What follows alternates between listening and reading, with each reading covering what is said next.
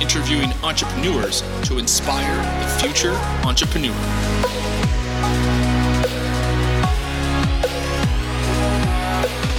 I'll be your host, Mr. Gabriel Flores. So grab a drink, sit back, relax, and enjoy the show.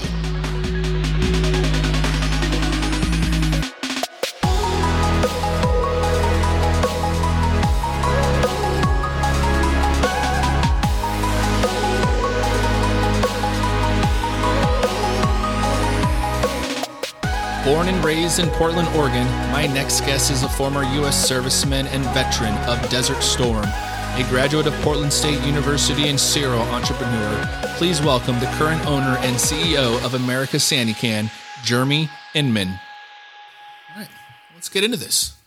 Jeremy, welcome. Here we are. Thank you. Here we are. You're welcome. Thank you. Here we are. So thank you again very much for joining the show this evening. First, got a couple of questions. Kind of wanted to first just kind of start with an overview of your background. So you have been a small business owner for several small businesses in the past. So let's talk about those. Can you give me a quick just overview of some of the small businesses you've done? I know you've sold a couple and what you're doing today. Yeah. So, I right out of college, I worked for a couple of different companies, mid-sized companies, and they were in the ATM industry, cash machines. This particular company I worked for, we processed ATM transactions and provided cash management and placed ATMs all over the country. And it was, it was a little bit by accident, obviously, how I got into that business. I didn't study it in school, and my wife was a recruiter for a staffing agency, and I was looking for a job at the time, and went on an interview, and they happened to hire me the next day, and things kind of went from there. And I had an opportunity to move up in that particular business pretty quickly. And a couple of years after I got there, the company sold to E-Trade. E-Trade, obviously the trading platform, publicly traded company. And, I was extremely excited. I thought the allure of working for a public company and a name like E-Trade, it was really the darling of the online investment world. And now tell me, when about what time was this? That was in 2000. Oh, so that was when the .com. .com was booming. Everybody was making a killing, making hundreds of millions of dollars on companies that were losing money left and right. Oh, sounds like today. Yeah, sounds pretty much. It's a little bit about today. A little bit like today. Yeah, that's the cryptocurrency world. And so, the particular company we're working for, E-Trade, was a fantastic organization, a lot of fun and great energy. And at the time I didn't have this itch to, hey, I want to go start my own company or be an entrepreneur. But, right. I felt like it, maybe at some point in time in my life, I'd want to be a business owner, right? I didn't know what that was. Gotcha. However, we worked in that business with a lot of we called them independent distributors. Okay. And these were all obviously very small business owners, and they kind of created their own destiny. Right. And they were writing their own book, and they were doing well and making money. And as time grew on, I became, kind of envious and curious about how they did it. And then 9/11 happened. That kind of, that certainly changed the company I was working for, quite a bit. They were based in Arlington, Virginia, literally right across the river from the Pentagon. Oh, wow. And, that kind of triggered the organization to rein in a lot of the acquisitions that they had done over the previous years. Gotcha. And so they started to shut down all their satellite offices, ours being one of them. They offered several of us, jobs to move back to Arlington and work there. And, frankly, my wife and I at the time certainly gave it some thought, flew back to DC and spent a bunch of time there, and, just kind of realized that's as kind of sexy as it sounded to live in DC and work there and the buzz of the East Coast. It wasn't for me. Yeah. It was a quality of life thing, and the commute would have been rough, and it's extremely expensive. And my family's here, our family's here, my life is here, and everything we do out here is just, it was a quality of life deal. So So kind of opted out, and we had a timeline to either find a new job or move on because they were shutting down our office here in Portland. Oh, wow. I took a job with a company because I had an infant, literally less than a year old. I wasn't in a position I didn't have any money to go out and just start a company and do X, Y, and Z. So, I took a job, but two guys I worked with at the company, we all got together one day and said, "Hey, why don't we just go start our own ATM company?" Okay. Nobody had non-competes and which was actually really fortunate for us at the time. And so, over the next 4 months, that was call it December, from December of 2001 until March of 2002, we spent a bunch of time writing a business plan and I didn't know a ton about writing a business plan and going out and raising money. And I don't even know what this all means or how you go do it, but we all just kind of dove in. We had some former customers of ours, people that we knew who had means and had means to invest in small businesses. And so we wrote a business plan and we sat down with them and just asked. That's how you do it.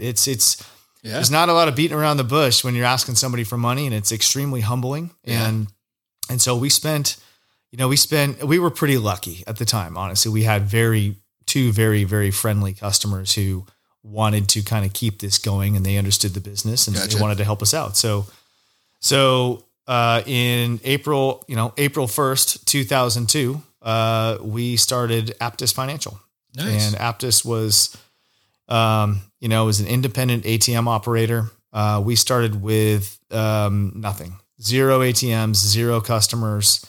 We got some capital from an investor, and my two business partners and we decided, hey, let's jump in, and we went and secured some office space and bought some computers and took our sales staff from the previous company who are also all looking for jobs and started our company and dove in. That's incredible. And I think you highlighted a few things that are important for the listener at home.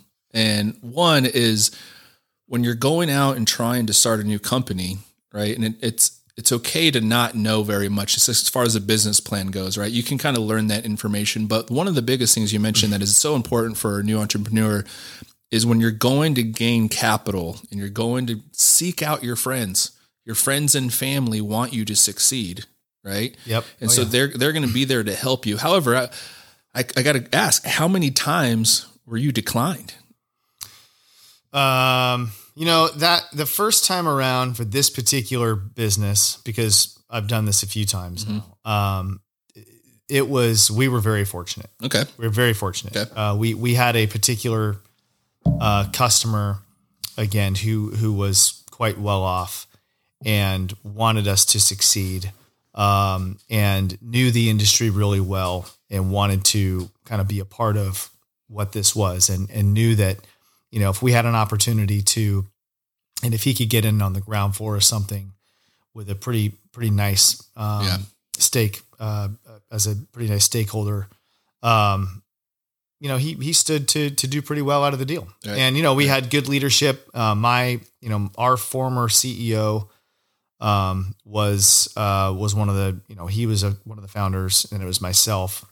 And then, our former head of sales. And so we all had specific roles, and, we were lucky. We were lucky because it's not easy to raise money. And, later in, as we keep talking about, the next couple businesses, I'll tell you, Well, how do you, so one of the things you kind of mentioned is you had some experience, right, in this area, right? Yep. ATM, whatever, processing ATM or building out ATMs and selling them. So that right there is you're kind of looking at your value chain, right? Your supply chain. So you kind of have a general idea of your supply chain management. Because I think for a newer entrepreneur going into something like that might be a little bit difficult, right?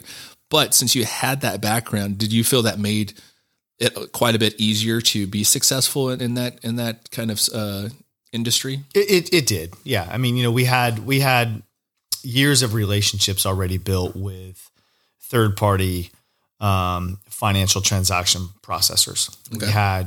We had years of experience with a couple of different ATM manufacturers. Gotcha. We had experience with sponsor banks that you need to have that allow you to actually operate in the industry. And we had access to, armored car relationships and banks where we could get vault cash and use that to load machines. So we were lucky in that. Well, not lucky. We worked hard in our previous company to build great relationships with all of our suppliers. I'll talk about that a little bit. I've always believed that your suppliers are your partners. Yeah, very true. I never call them a vendor. Yeah. They're your partners because they always help you succeed and everybody's going to succeed together.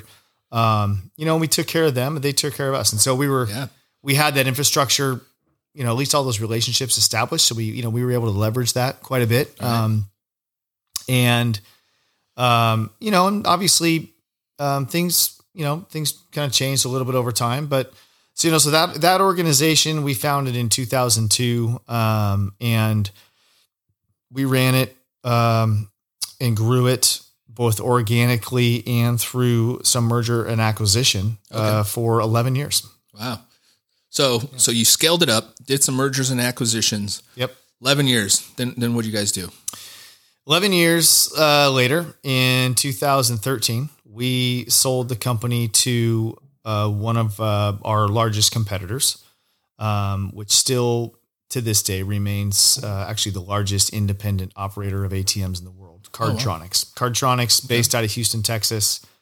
They actually started their company when we were right about the same time we all worked for E-Trade. And, they had a little bit of a different business model, but, a gentleman who started that company, his name was Ralph Clenard. He brought his son in, Mike Clenard, two very, very great gentlemen in the industry, great guys, great family men. I still remain friends with Mike Clenard. Nice. To this day. We still talk a few times a year. And so when we were acquired by Cardtronics, I actually went to work for Mike. Oh, okay. Mike was the president of North America at the time. Oh, okay. And, it was actually a pretty exciting opportunity. I was a little bit scared when we first sold the company to, because I wasn't sure exactly what was going to happen to Aptus. Gotcha. And our staff. I think originally they were slotted to, everything was kind of going to just get folded into Cardtronics and everybody was going to go away.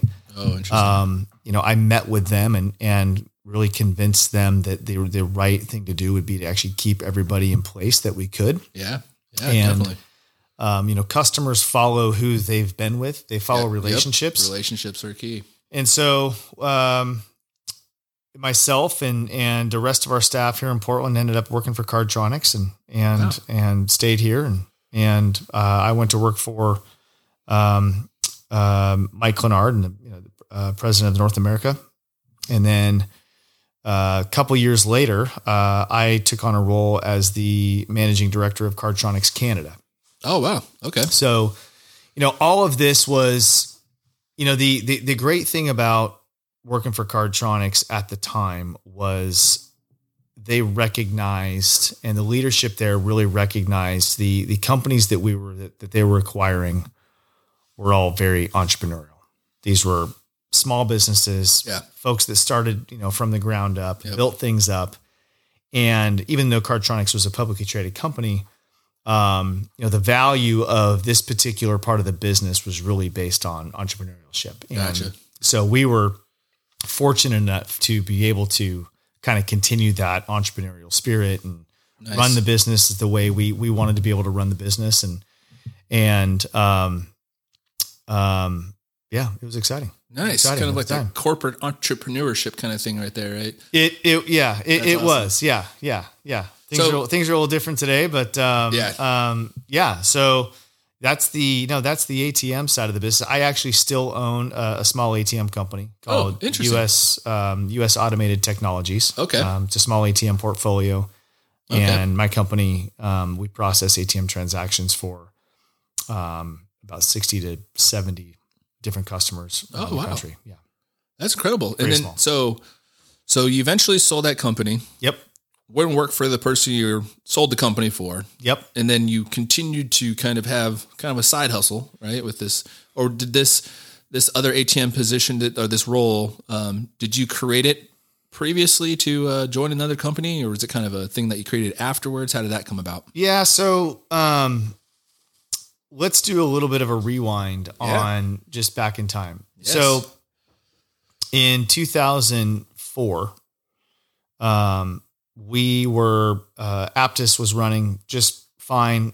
The ATM business was going well. Mm-hmm. The industry was struggling just a little bit because transaction volumes were declining and there were some headwinds, certainly in the industry. And, we were trying to grow both organically as well as through acquisition. But I started to see a little bit of a change in the industry, and part of that was, what are we going to do to diversify? Oh, okay. And, when you look at, just continuing to process ATM transactions, and that's all that you do. Right. The fear was that at what point in time is that going to dry up? Right. Gotcha. With the emergence of card acceptance and everybody, all the merchants around the country are taking cards, and banks are issuing more cards, and cash is becoming a little bit more of a pain, and definitely the rise in surcharge fees from ATMs. And so, I started to think to myself if we want to survive, if Aptus really wants to grow and create, additional value, because we had shareholders at the time, what are we going to do to increase value for our shareholders? And so we started to look at the prepaid world, and the prepaid world to us was, a few different things. It was, preloaded cards that you buy off the hook at the convenience store, or it was also, tying into payroll, being able to load cards onto payroll for people who normally get paper checks. Okay. And then there was another avenue that we looked at that was kind of the college and university route, which was, hey, let's find a way to get cards issued to college students via their student ID. Oh, and so, I started to write a business plan, and with my boss at the time, and we wrote a business plan to really take Aptus not in a completely different direction, but in a diversified direction to continue to create value for our shareholders and have something in addition to just processing ATM transactions. So we presented this to the board. And at the time the board decided that they weren't interested in that. They wanted to, be laser focused on the ATM world, and that's what they wanted to do. And we asked them in a subsequent meeting, well, can we go do this on the side? Do we have permission to go? Do we have permission to go do this on our own? And, we'll hire somebody to do it, but we think there's an opportunity here. So, we were granted that opportunity. And, that's when my partner and I went out and tried to raise money again. Oh, wow. Back at it. Much harder this time. Yeah. It was a lot harder. A newer concept. Yeah. And we didn't know what we didn't know about the industry. We tried to do as much research as we possibly could. And, again, leveraged a lot of the same relationships that we already had in the industry. And after, probably 5 or 6 months, we were able to raise a little bit of money from a couple of again, very friendly investors, people that we knew, and they knew that what we had built already at Aptus, and we're excited about diversification and doing something different. And so we got a little bit of money from them and hired one person and opened up a little shop at a executive suite, and away we went. And it was, the name of that was TFG Card Solutions. Wow. And our focus at the time was really on kind of the three-pronged prepaid approach. It was, cards off the hook at the C-store, the college and university play, and then this payroll thing that we weren't really sure about. Right. But after about a year and a half, we basically scrapped the convenience store prepaid space. We scrapped the college and university market, and we went all in on payroll. Gotcha. So our focus at the time from 2000, probably about 2006 and onward, was getting cards in the hands of the underbanked so that they can get away from paper checks and go to the check cashing store. That's great. Yeah. So partnered with Visa and a couple of different other processing platforms. And, over the next, 14 years, built the company from, one employee to almost over 100. Oh, wow. It sounds like in a very, 10 to 15 minute or 10 to 15 year time frame, you went from creating your first business plan to selling a company, to starting a second company, to, selling it again. It seemed to kind of the trajectory. Now let's talk a little bit about that the second round of venture capitalists in a new company, a new firm, right? Where you're kind of a new idea, right? To these folks. Yeah. How did that go? And how, it sounds like there were some no's down that road. Yeah. Lots of no's for sure. It was certainly, it was one of the most humbling experiences, I've ever had. And we were, we had a little bit of seed money, so we had, enough. We had, some of our own money in it as well. And, it was trying to get meetings in downtown Portland with the Portland Venture Group, which we got and completely crashed and burned. Oh, no. Oh man, it was horrible. It was one of the worst experiences ever. Only because we had, two of us had absolutely no business talking to private equity folks and venture capital guys who were asking a lot of questions that I didn't know the answers to. Oh yeah.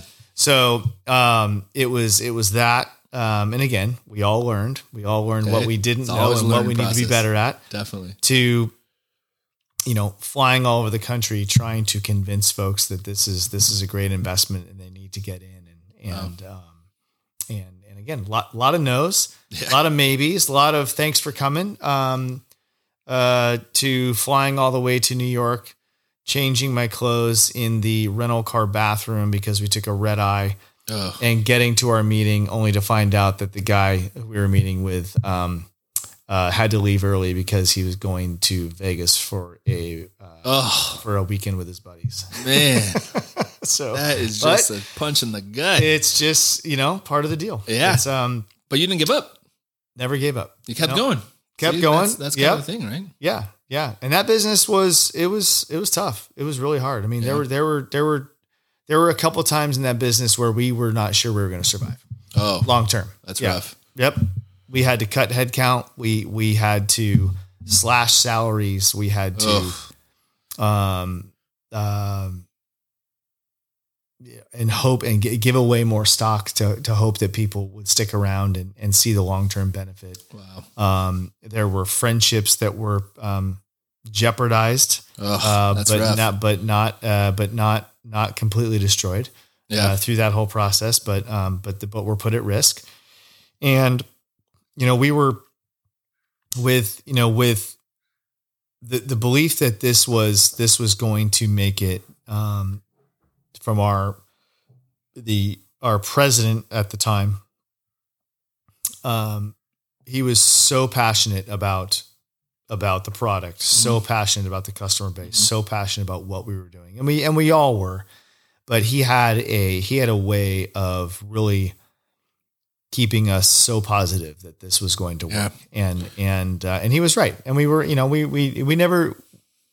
we never didn't believe, But when things aren't going well, you have to be able to look at all sides. Definitely you do. You have to be. It's great to be optimistic, and I am an eternal optimist for sure. I like it. But you gotta be able to look at what the risks are and the headwinds, and be honest about what those headwinds are. Yeah, when I finished in my undergrad, one of the things I stated, and some of my buddies made fun of me for this quote, but I never failed a day in my life. I either succeed or I learn. Yep. Right? Love it. That's kind of the motto I live by, because hey, if I'm gonna learn something, I might have maybe didn't succeed in what I was trying to do, but I didn't fail either, because I'm not going to stop trying. Yeah. Right? Failure to me is I'm done. I'm not trying anymore. I'm going to keep grinding and keep moving forward. And that seems what you really have been doing. Now you have this new company. Now you still own this company today? Is that correct? We sold. So we sold that company in 2019. Okay. So just recently. Yep. We had, it was time. There was an opportunity, and where we were, in the organization and how long we'd been in business. And we had a couple of outside investors. Okay. We had a private equity group that injected some capital, in, I'm going to say 2016. Oh, okay. And so they're chomping at the bits. Yeah, the great thing is they actually weren't really. They weren't chomping at the bit. They're not a buy and hold organization, but they obviously want to realize their investment at some point in time. And we saw that this was the right time to seek an exit. Okay. And that's kind of where the market was. Okay. And so we went out and hired a couple guys in a firm to actually represent us. And nice. They did that. So you didn't go back into the executive suites? No, did not. No, for sure. And we went and worked with them they found a buyer and nice. Went through a kind of a competitive process. And okay. And we sold the company in 2019. Nice. And I think you also brought up something very important for the listeners at home to understand too, is a lot of times when you're seeking, additional capital, right, from a venture capitalist, they kind of want that money back. Yep. Right. And they're going to want it at a certain time frame. And you mentioned, these venture capitalist companies aren't necessarily a buy and hold. They're not necessarily investing in your company for the long game. They kind of want a return on their investment at some point. And so that's a great kind of thing for the listeners at home to be mindful of when you're going out. You have different avenues, right, of sources of capital, right? You have your friends and family. They're probably not going to want to sell your company in a 5-year period. Venture capitalists might, so just make sure you do your due diligence when you're out there with your folks. But so now that you sold the second company. Yep. Now what are we doing? So in the spring of 2019, in 2017, the spring of 2017, I actually left Cardtronics. And it was time to move on. And I knew. So you owned the second company while you're still working at Cardtronics. So yes. Perfect. I did. I was not employed by the second company. Gotcha. I sat on the board and I was a co-founder. I was gotcha. I wasn't working there. Gotcha. And I had we had a management team and perfect employees who were really running everything. And obviously we would have a board meeting once a quarter and that whole process.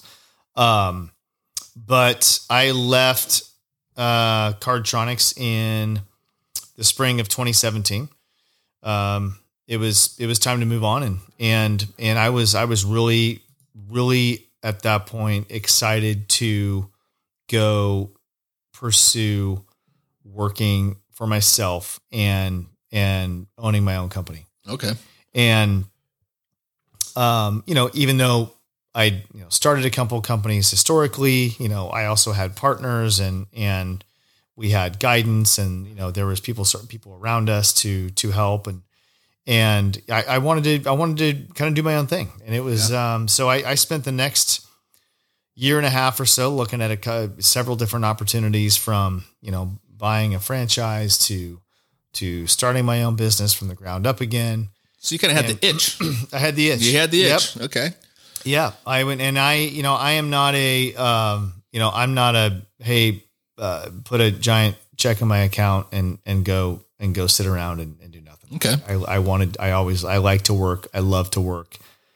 Keeps the mind going. Yeah. It keeps me excited about getting up every day. And so after about a year and a half, after looking at a bunch of different opportunities, I got a call from a friend of mine whose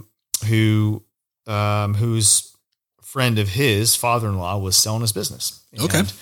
And it was a porta potty company. And all right, I kind of chuckled, and then I got serious for a few seconds. I'm like, wait a second, this sounds fantastic. Well, why is he selling? I mean, he says, he just wants to retire. And I was like, well, does he have any family? Well, family doesn't want anything to do with it. I'm like, okay, well, this is actually great. Let's go take a look. So went and took a look and met with the owner, and we struck up a great relationship and ended up buying the company and actually sealed the deal on April 1st, 2019. Oh, wow. Since April 1st, 2019 to present, I'm the owner and CEO of American Sanican. We are a portable restroom company here based in Portland, Oregon. And, nice. And we have about 1,800 porta potties and sinks and that's other equipment. That's a lot of shitters, dude. It's a lot of shitters. Yeah. Number one and the number two business. That's right. We started with just about 1,000, and we've grown. We've almost doubled in 2 years. Wow. Yeah. Wow. So you're a serial entrepreneur. Yeah. You have a lot of experience in this, and a lot of diverse experience, right? Yeah. Your small businesses have been pretty unique, to say the least. Now, in your own words, how do you define success? Like a small business owner, an entrepreneur, how do you, I think some people are always very monetary about it, right? You have to, but how do you define the success? Oh man. I think, honestly, I define success a couple different ways. One, you get up and you love going to work every single day. Yeah. There you go. That's a career, success. baby. That's a career, success not a right job. there. Yeah. That is success right there. Two, you have staff and management and employees that stick around. Oh, okay. And we have been really lucky. Yeah. Really, really lucky. Being a good, I don't consider myself sure you can call me the owner of the business. That's great. But, leadership is being able to retain your employees, be able to provide them an opportunity to provide for their family. Yeah. Yep. Get to work every day and work really hard. Yeah.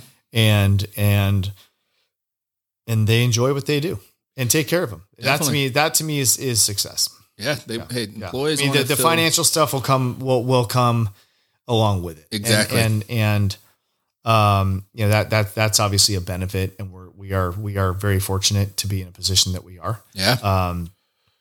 That's great. I also, I focus more on, how can I get my employees what they need before what I get what I need. That's great. Yeah. It's employees that want to feel cared for and about, right? Yeah. Yep. They want to feel cared for and about. And it seems like that's exactly what you're doing. So that's a phenomenal job.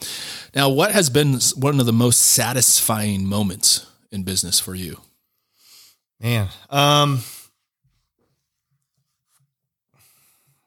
probably the day that we opened our first business. Yeah. Aptus Financial. Yeah. Yes.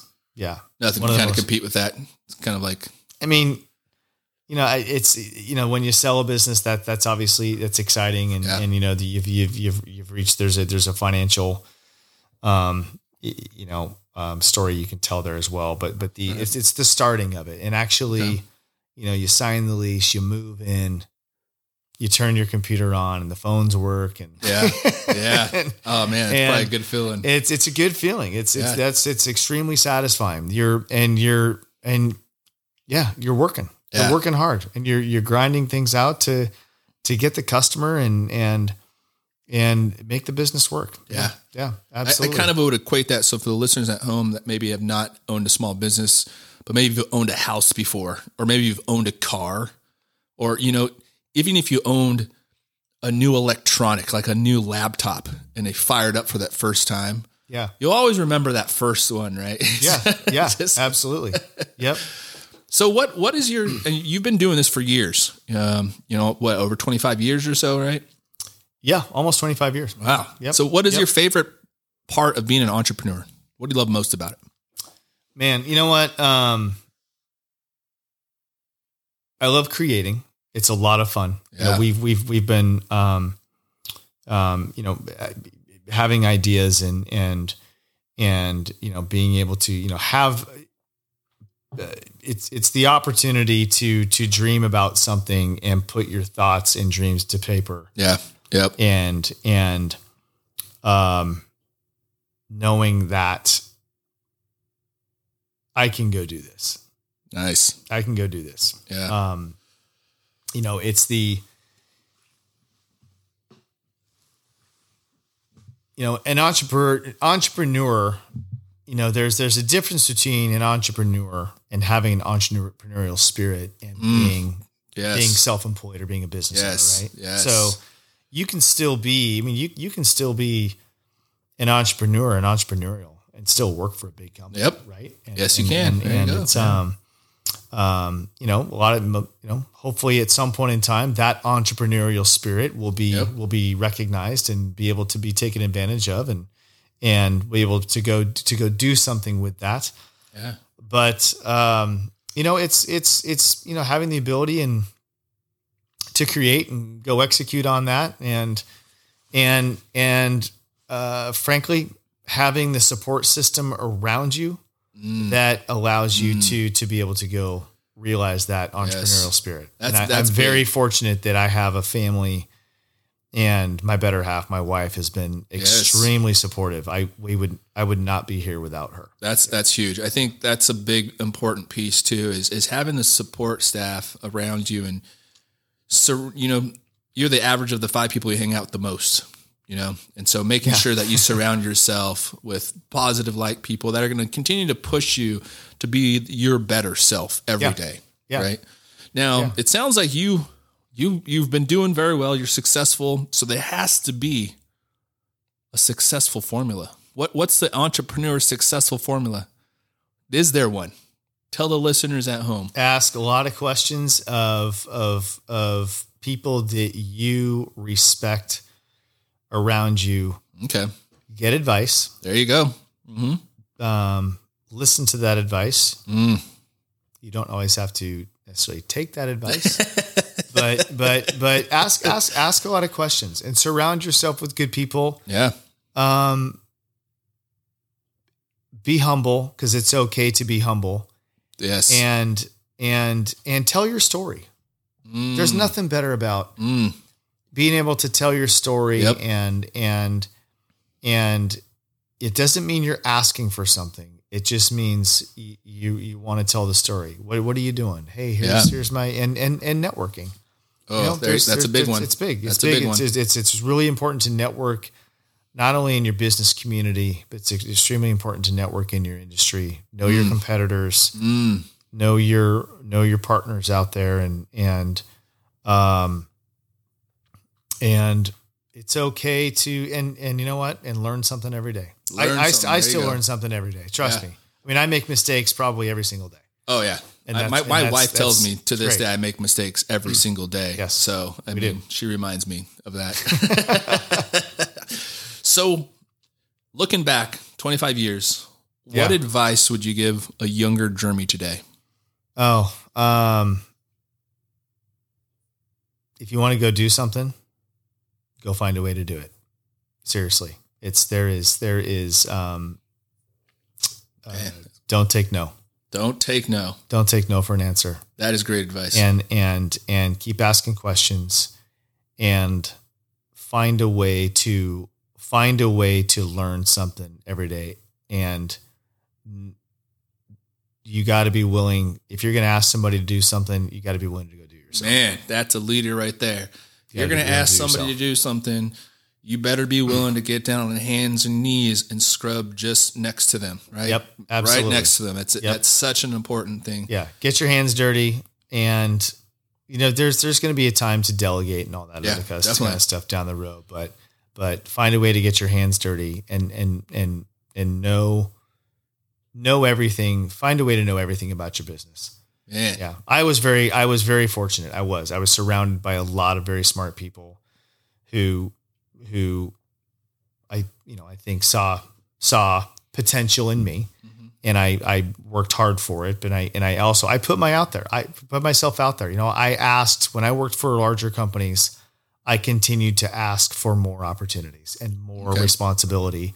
And I was fortunate enough that they did that. And that helped me learn an amazing amount. And that helped me become, really who I am today. And I run my business that way, and take care of your employees. Great advice. Yeah. It's great advice. So again, folks at home, it's okay to ask. The worst they're going to say is no, right? Like they've said no to you before. Yep. Right? That's the worst they can do. Yeah. Jeremy, thank you again so much for joining us today. Thank you for the listeners at home.